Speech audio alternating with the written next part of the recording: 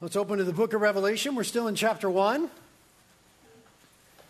I had said we'd be in the book for a year, but who knows?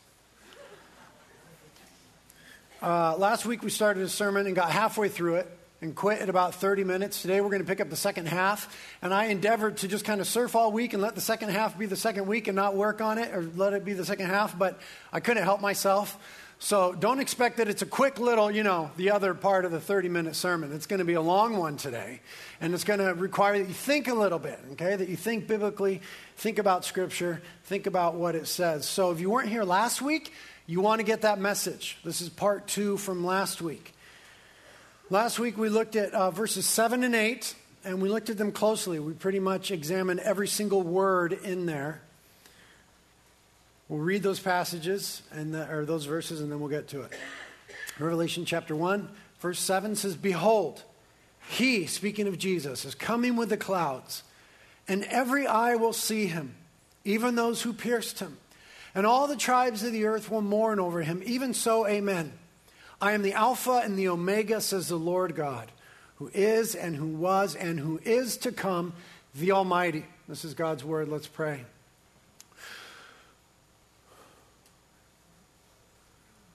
Lord, we're thankful for your word that reveals to us truth. Absolute truth and nothing but the truth. And we just want to be people who don't just hear the word and move on. We want to be people who are profoundly affected by the truth of your word, by the power of the Holy Spirit. And so we invite you here, Holy Spirit, to move in our minds, to move in our hearts, to move in our thoughts, feelings, and actions concerning the truth of your word. Your word says, Jesus, that you're coming again to establish a righteous reign on earth. And we want to be people who are living in light of that right now. And so help us with that, Lord. Give us understanding. Please, Holy Spirit, exalt Jesus and the truth about him in our hearts and minds. We confess that we are worried and bothered and distracted about so many things. But we want to be all about Jesus and his glory and his wonderful continuing work. So please anoint me now, please God, to teach and preach in a way that gives itself to that end. And please teach us to be obedient and faithful to the glorious gospel of Jesus Christ. We ask it in that name. Amen. Well, again, last week we looked at verses 7 and 8 very carefully, so we're not really going to recover those verses. We're just going to talk generally about the second coming of Jesus Christ. But that came up for the first time in the book of Revelation, there in verse 7. And verse 7 is seen by many as being the theme verse of the book of Revelation. We talked about in our introductory sermons that the book of Revelation is about Jesus. It is the revelation of Jesus Christ. And the key element that's communicated in the book of Revelation about Jesus is that he is coming again to establish his righteous reign on earth and to make right everything that has gone wrong, to judge the quick and the dead, to establish a fullness of his kingdom and create a new heaven and a new earth. And that claim is so astounding that in verse 8 we talked about last week, the Father puts his stamp of approval on that. The Father puts the sum total of his identity and his character on that claim that Jesus is coming again. And what we learned last week is that it's quite different from the first coming. You'll remember that we had a chart that contrasted the first and the second coming of Jesus. They're different in their attitude. The first coming was lowly. The second coming will be glorious. They're different in their goal. The first coming was to bring salvation to the world. The second coming is to bring the full effects of that salvation and judgment to the world. And we talked about the fact that the second coming of Jesus Christ is, listen to me now, essential Christian truth. It is essential Christian doctrine. It's not a secondary issue. It is secondary as to when it may happen and a lot of the details of end times. We can talk about and argue about that and debate that back and forth forever. But it is essential that Jesus Christ is coming again. Right? Essential Christian truth is that Jesus came, Jesus died, Jesus was resurrected, and he's coming again. And all of that is included in the gospel. Now, where we left it last week was with three questions that should have really entered into our minds as we move through the text, and three questions that are essential to address in our study of the second coming. The first one is it literal? Is the second coming of Jesus Christ a literal thing? I mean, is he really physically coming to earth? The second question, and this is what we all want to know, is when will it happen? That's really what we want to know. Britt, spare me the details. Tell me when it's going to happen. And the third question is, what happens after that?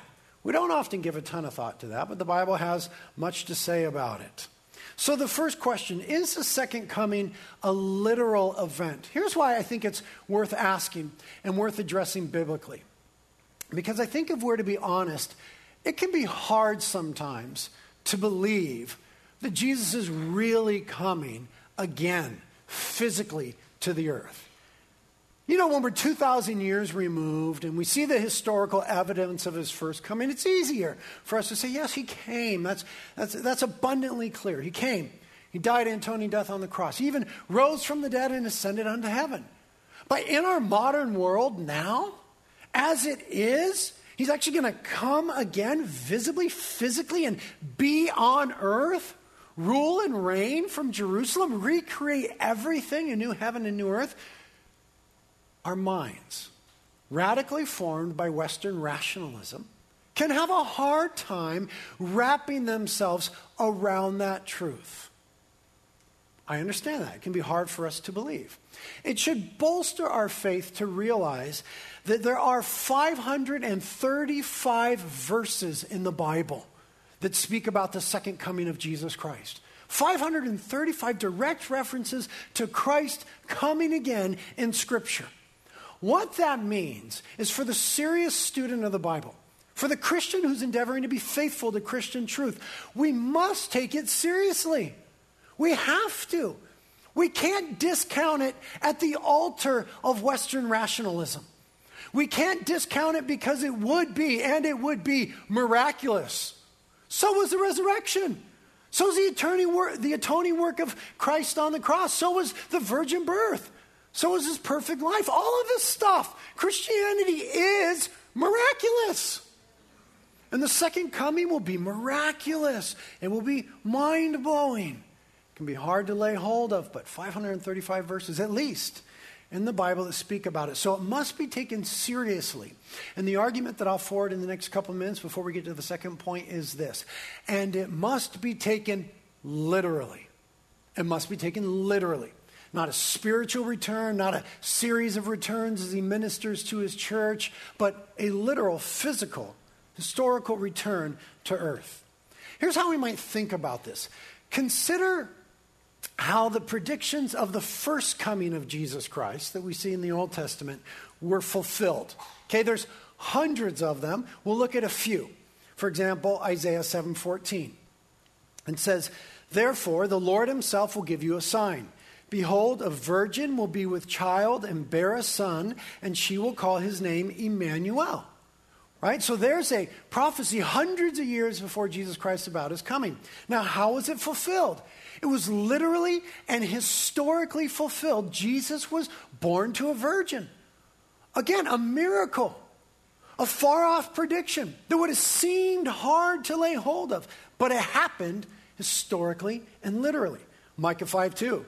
"But as for you, Bethlehem Ephrathah, too little to be among the clans of Judah, from you one will go forth for me to be a ruler in Israel." Speaking of the Messiah. "His goings forth are from long ago," speaking of his pre-existence, the eternal nature of Christ, "from the days of eternity." Again, a literal, historical fulfillment. Jesus was born in Bethlehem. Zechariah 9:9. "Rejoice greatly, O daughter of Zion. Shout in triumph, O daughter of Jerusalem. Behold, your king is coming to you. He is just and endowed with salvation, humble and mounted on a donkey, even so a colt, the foal of a donkey." How was that fulfilled? A literal, historical fulfillment. Jesus entered Jerusalem at the triumphal entry on a donkey, presented to the nation as the Messiah. Psalm 22. Hundreds of years before crucifixion was invented, about 700 years before the cross. For dogs have surrounded me. A band of evildoers has encompassed me. They pierced my hands and my feet. I can count all my bones. They look, they stare at me.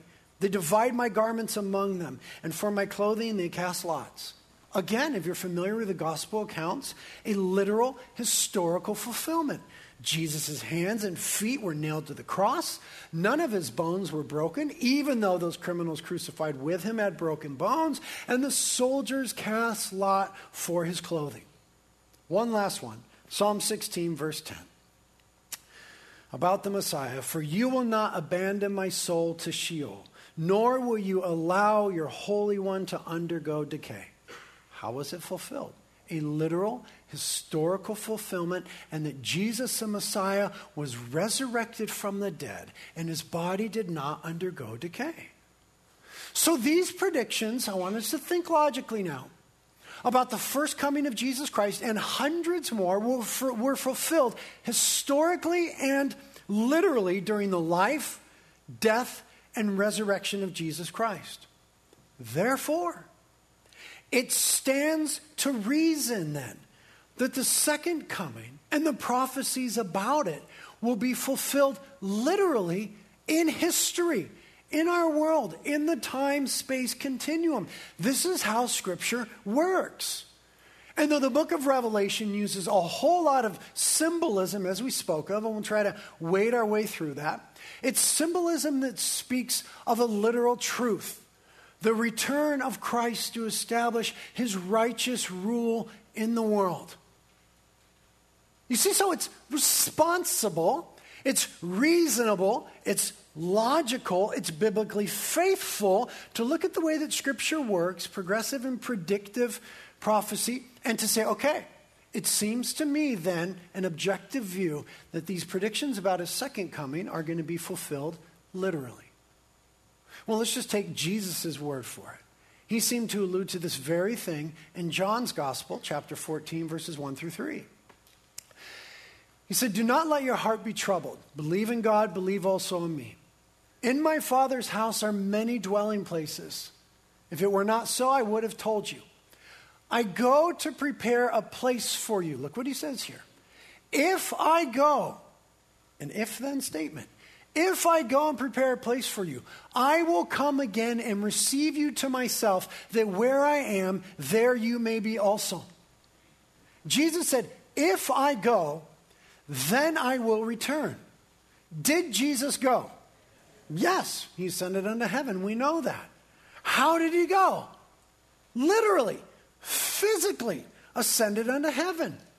If I go, I will come back. How did he go? Literally and physically. He'll come back in the same way, would stand to reason, Jesus is saying.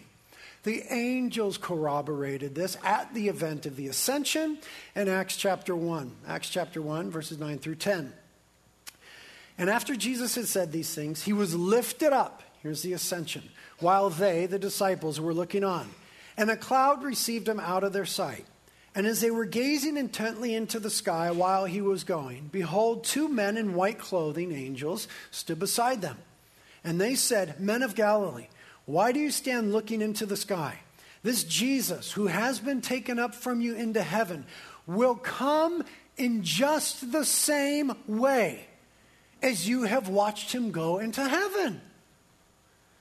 You see that? Jesus talking about it, the angels talking about it, the Old Testament talking about it, the New Testament talking about it. So you really would have to work hard to spiritualize the issue.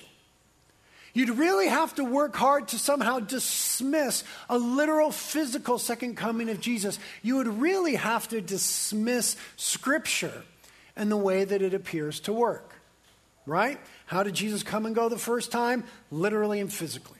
How will Jesus come the second time? Literally and physically. What that means is hooray. What that is good news.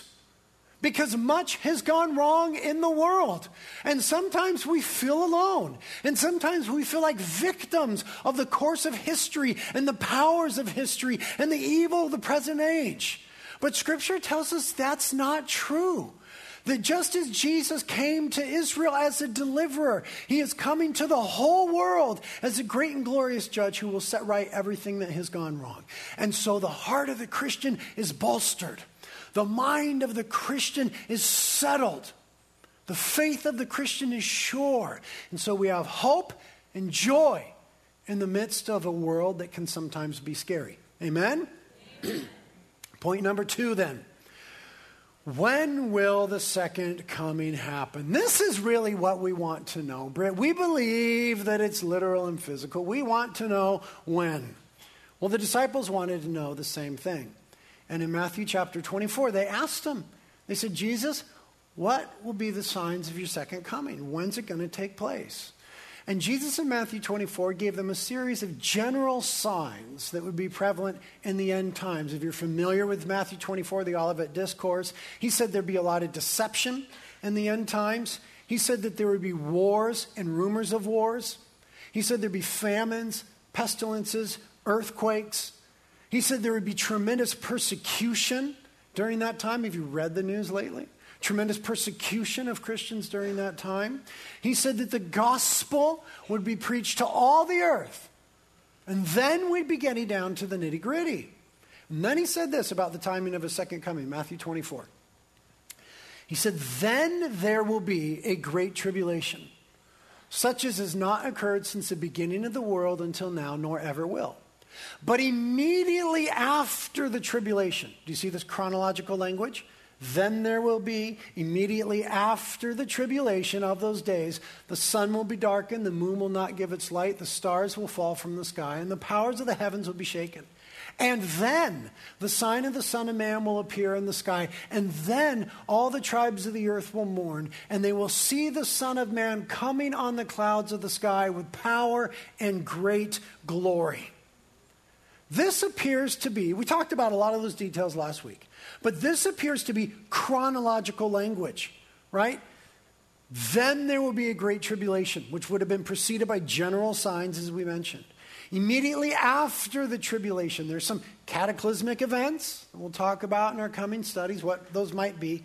But then he says, and then the coming of the Son of Man will take place. The outline that Jesus gives us in Matthew 24 seems to be consistent with the outline of the book of Revelation. Right? In the book of Revelation, as we've spoken about, in chapters 6 through 18, we see the tribulation period that Jesus spoke about. Then there will be a great tribulation, chapters 6 through 18 in Revelation. And then when we get to chapter 19, we have the second coming displayed to us in that chapter. So let's turn now to chapter 19 of Revelation and observe that.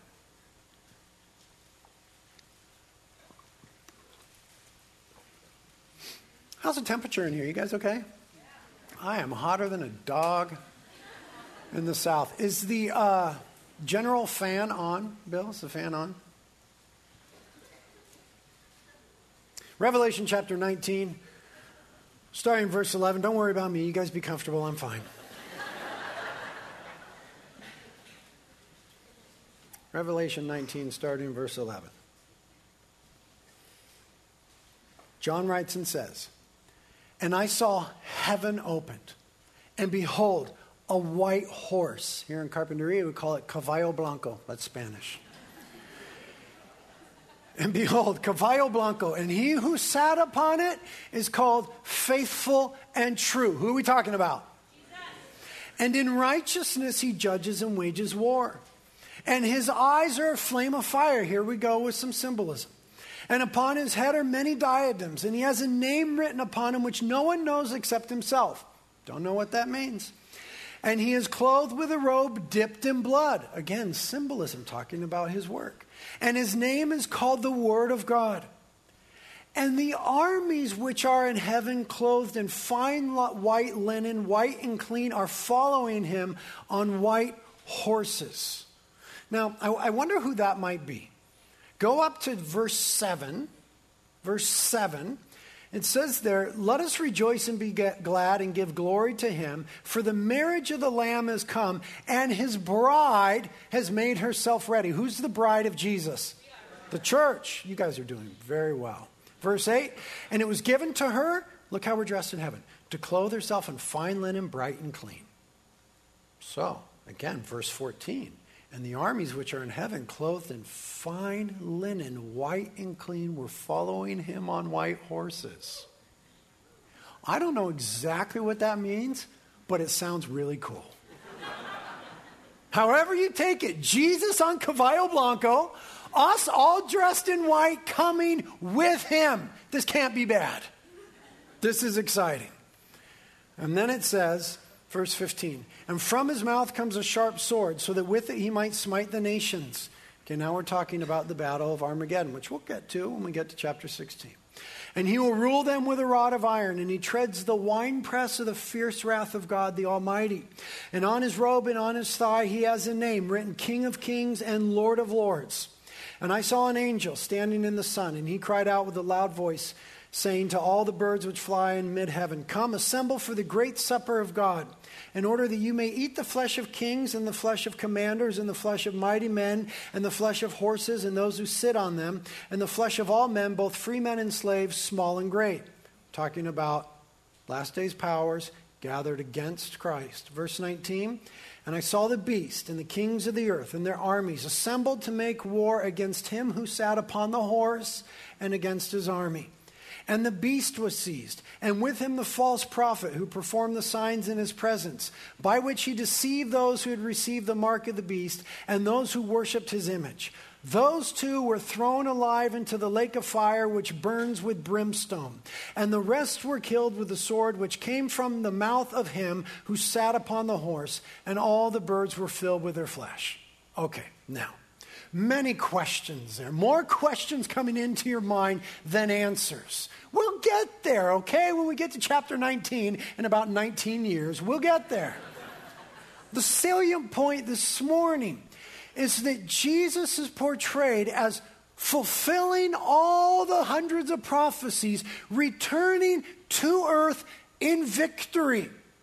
He's waging war, righteousness. He's judging. He's conquering over evil, the beast and the false prophet, and all the forces gathered against righteousness. Jesus comes in victory to establish his righteous reign on the earth.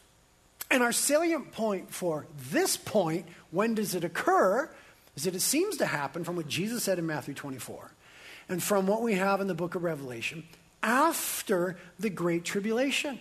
That seems to jibe with the way that Jesus spoke of it. Now, what that means then is that the coming of Jesus, pictured here in Revelation 19, is at least a few years away. Because unless I'm missing something, and I very well may be. Listen, eschatology, study of the end times, is difficult. Okay? Anyone who says, this is apt, I nailed this thing, my way is the only way, I would be wary. But I will suggest to you that unless I'm missing something, we have not entered the tribulation period yet. Which possibly, depending on your interpretation, is a 7-year period of time where the wrath of God is poured out on earth, simultaneously with the work of the Antichrist and the wrath of the enemy, Satan, poured out on the earth. A very difficult time. But at least a 7-year period of time. And unless I'm missing something in my interpretive framework, we've not entered the tribulation period yet. Jesus said, after the great tribulation, I'll come back. Tribulation ends in chapter 18. Here comes Jesus in chapter 19. So, it would seem that the second coming of Jesus Christ is at least 7 years away. Is that making sense so far? That's not a lot of yeses. Is that making sense so far? I'm not necessarily asking if you agree with my interpretation. But am I making sense? Okay, excellent. This creates a problem, okay? What about all the times that we have the New Testament, Christ included, saying things like, no one knows the day nor the hour. The coming of the Son of Man will be like a thief in the night. What about all of these verses in the New Testament that seem to say it could occur at any moment? But we just got somewhat of a clear chronology from Christ and from the book of Revelation. There are 49 verses, at least in the New Testament, that seem to say that the coming of Jesus Christ is imminent, meaning it may happen at any moment, and so be ready. Now we have a little bit of a problem. Jesus talks about this, the fact that it's imminent in Luke. If you want to keep a finger or some sort of marker in Revelation 19, go to Luke 12. Luke chapter 12. I've got to go there very quickly.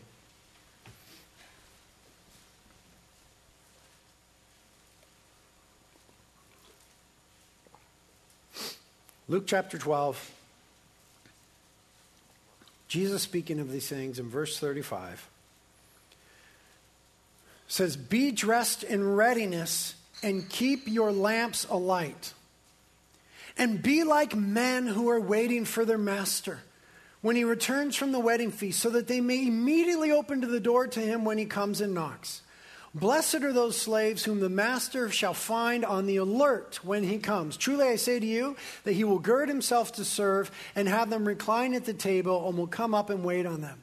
Whether he comes in the second watch or even in the third and finds them, so blessed are those slaves. And be sure of this, that if the head of the house had known at what hour the thief was coming, he would not have allowed his house to be broken into. You too, be ready, for the Son of Man is coming at an hour that you do not expect." Okay, you see the problem there? So if we only look at the second coming and we have this chronology of the Great Tribulation happening first, then we get pretty clear on when this is coming. So it'd be hard to be ready right now and be like, tribulation hasn't even started. Why should we live in readiness? But Jesus is exhorting us to live in readiness. It seems that Jesus says both. He seems to give us some sort of chronology with signs, general signs and specific signs that precede it there in Matthew 24. And he seems to say that he's coming at an unexpected time. That his coming is imminent. It's a very important word, okay? Imminent. It means about to happen, may occur at any time, right? The end of this sermon is not imminent. It's going to be some time still yet. But Jesus seemed to teach that his second coming, which may rescue you from the sermon, is imminent. It can occur at any time. We have in Scripture the doctrine of imminency. Here's the problem. Why in the New Testament do we see a second coming that is preceded by general and specific events and signs and are told that it may take place at any moment? For the answer to this, I believe, turn to the book of 1 Thessalonians. Remember, all the T's are together in the New Testament. If you find Timothy, you'll find Thessalonians. Look for Timothy, you'll find Thessalonians. Thessalonians comes before Timothy. 1 Thessalonians chapter 4.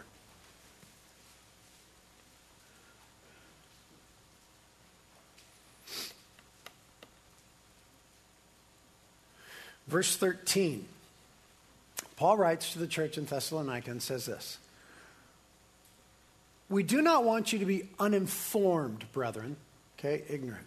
"We do not want you to be uninformed about those who are asleep." Asleep was a first century euphemism for Christians who had died, okay, because it was different than the world esteems death. So that's what he's talking about, okay? "For those who have died, that you may not grieve as the rest who have no hope." There's something coming for the dead in Christ that causes us to have a certain kind of hope and that we don't grieve the same way. What is this? Verse 14. "For if," here's an if then again, "if we believe that Jesus died and rose again." Do we believe that? Amen. Okay. "Even so, God will bring with him those who have fallen asleep in Jesus," Christians who have died. If we believe, Christian doctrine, that Jesus died and was resurrected, we also believe, Christian doctrine, that at some time Christ is bringing with him Christians who have died. This is crazy. Verse 15. "For this we say to you by the word of the Lord." Paul says, I'm not making this stuff up, man. "That we," notice we. Okay, what he's about to talk to, he expected to happen in his lifetime. Doctrine of imminence. He took it the right way. that we who are alive and remain until the coming of the Lord shall not precede those who have fallen asleep. For the Lord himself will descend from heaven with a shout, with the voice of the archangel, and with the trumpet of God, and the dead in Christ shall rise first.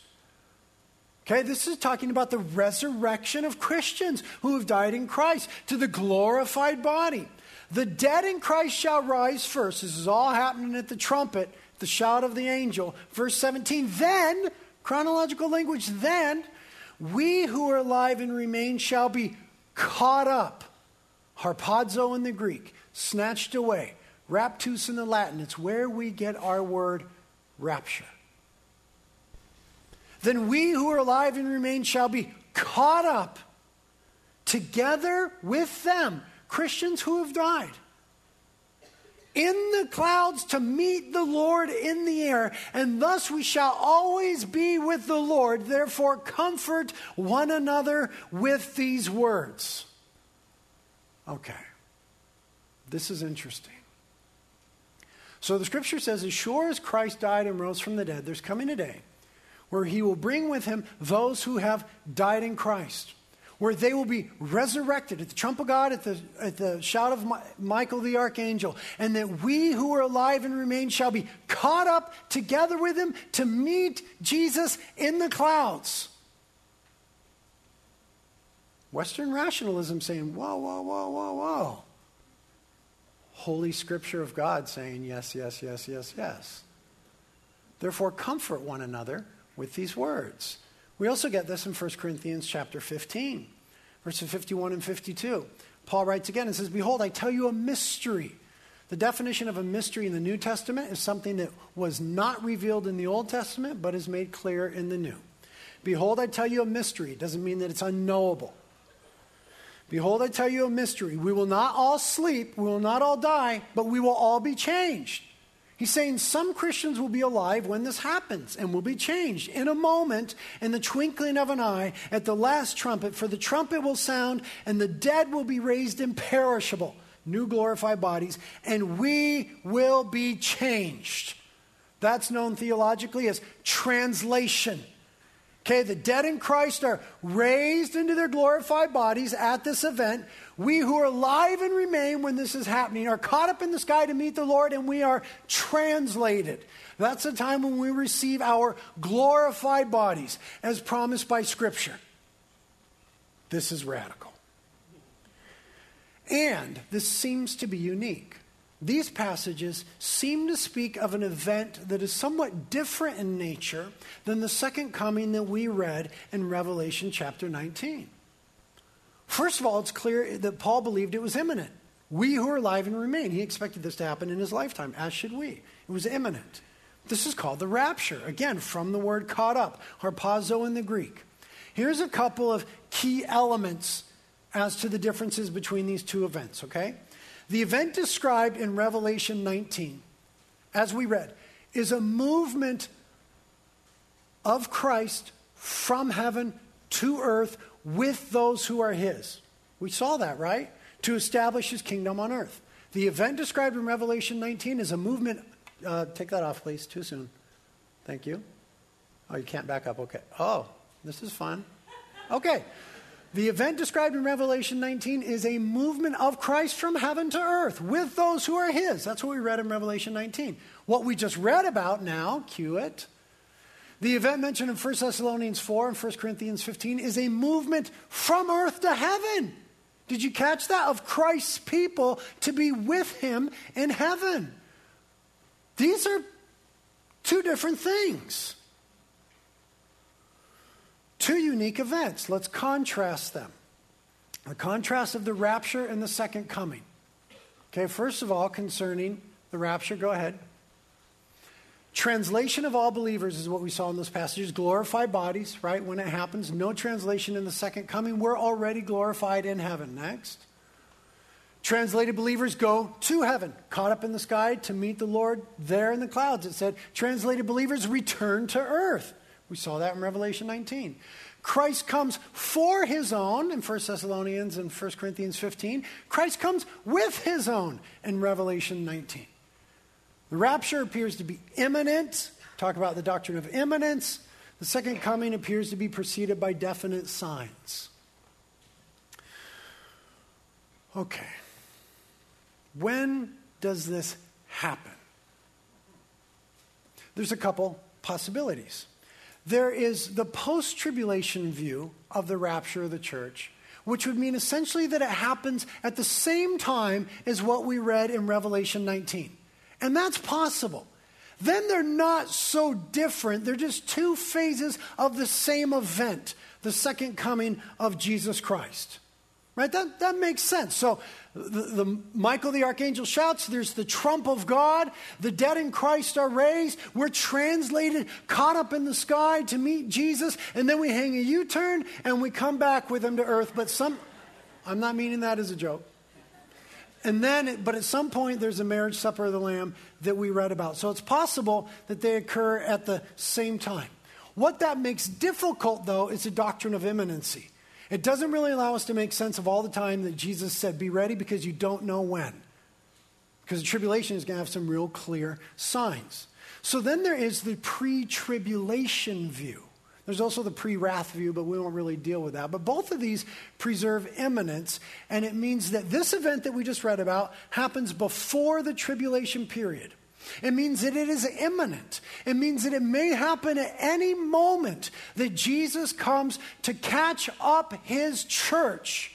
This is a fulfillment, I think, of what Jesus said in John 14. If I go to prepare a place for you, and I will come back for you, that where I am, there you may be also. Where was he? In my Father's house are many dwelling places. Seems to be talking about the church going to heaven. Now, I'm going to try to make it visual for you. Can you see the chalkboard here? I've never done this before.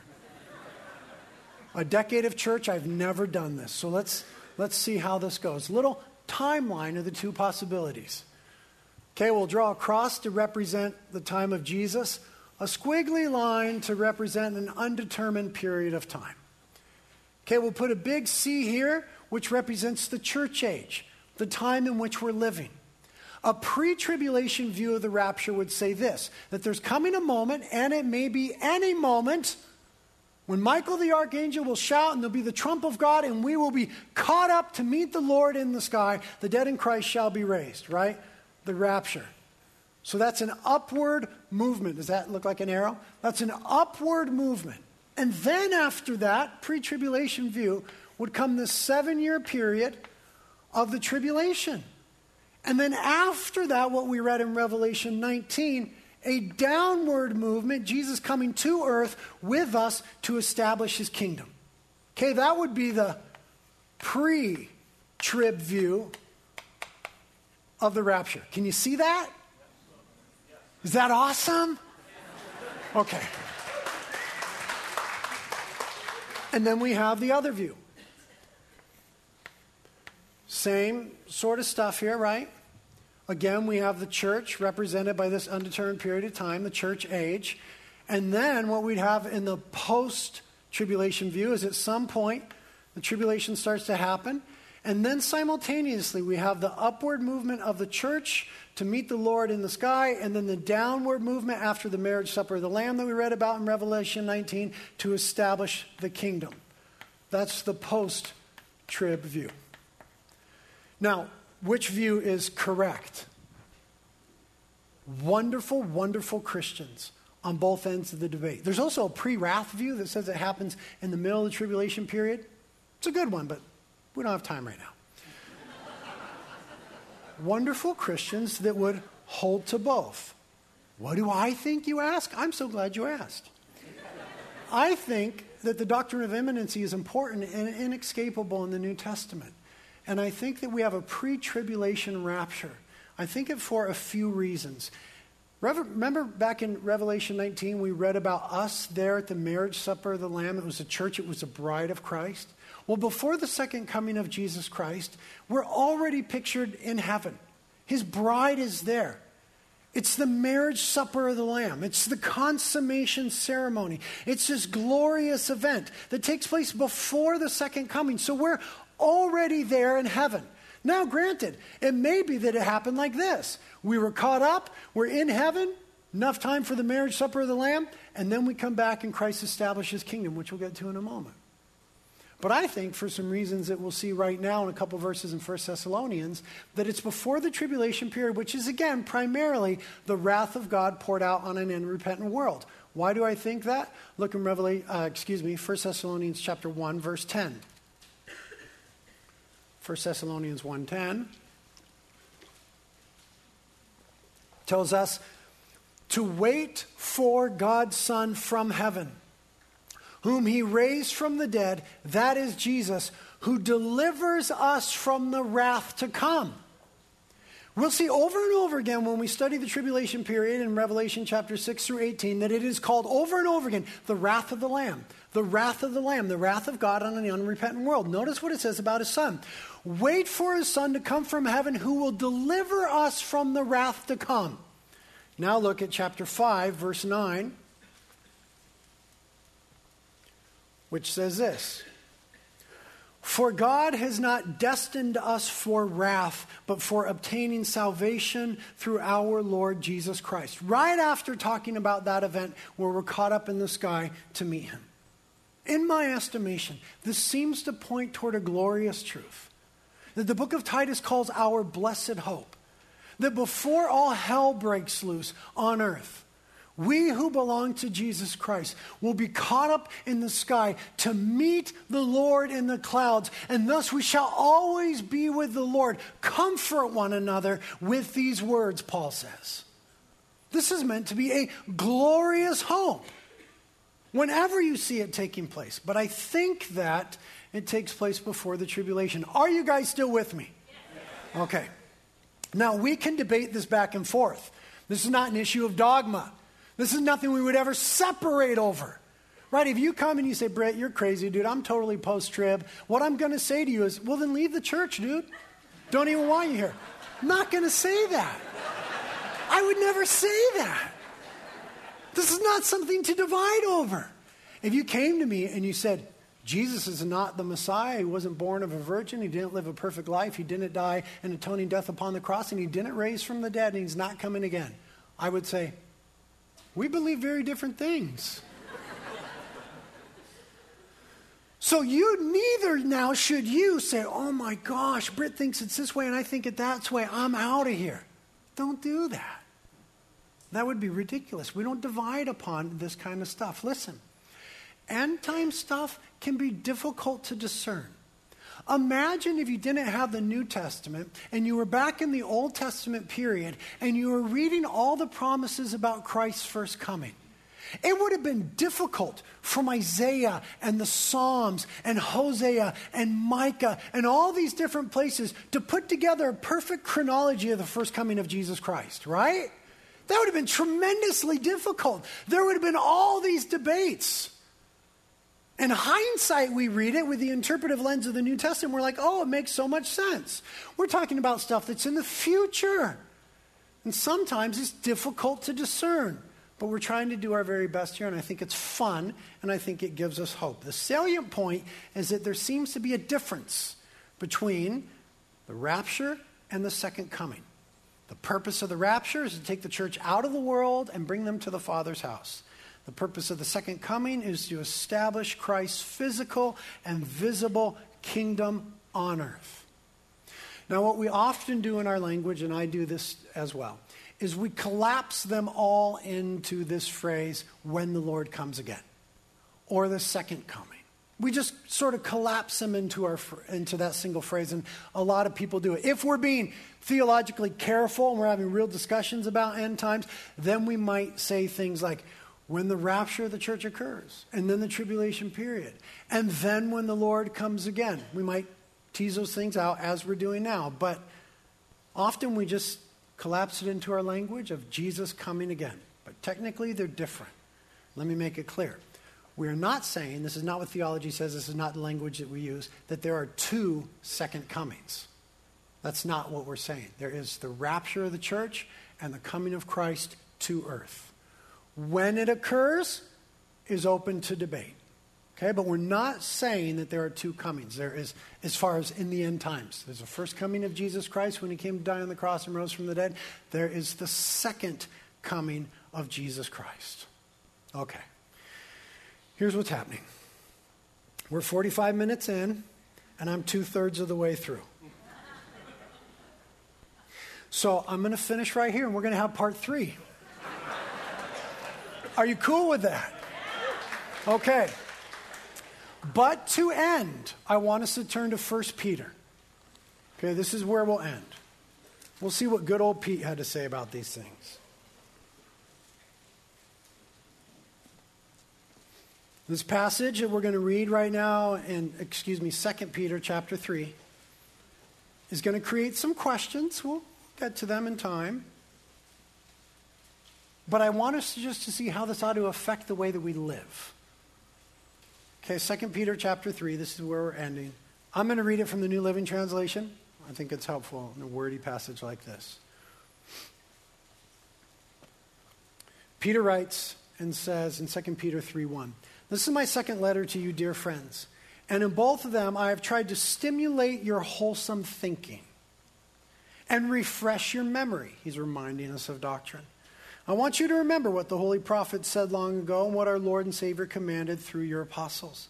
Most importantly, I want to remind you that in the last days, scoffers will come, mocking the truth and following their own desires." See that combination? It's about their desires. They're mocking the truth. "They will say, 'What happened to the promise that Jesus is coming again?' From before the times of our ancestors, everything has remained the same since the world was first created." Peter said, in the last days, there's going to be people who want to live the way they want to live. And they're going to dismiss the idea of Jesus coming again to establish his righteous rule. And they'll say, nothing has ever changed. The world's just going on. What is this thing about Jesus coming again? Verse 5. "They deliberately forget that God made the heavens by the word of his command." Notice deliberately forget. They dismiss the doctrine of creation. "And he brought the earth out from the water and surrounded it with water. Then he used the water to destroy the ancient world with a mighty flood." Judgment of God being brought to mind. "And by the same word, the present heavens and earth have been stored up for fire." Fire is a picture of judgment. Okay? "They are being kept for the day of judgment, when ungodly people will be destroyed." It's talking about the judgment of God. Verse 8. "But you must not forget this one thing, dear friends. A day is like 1,000 years to the Lord, and 1,000 years is like a day. The Lord isn't really being slow about his promise, as some people think. No, he's being patient for your sake.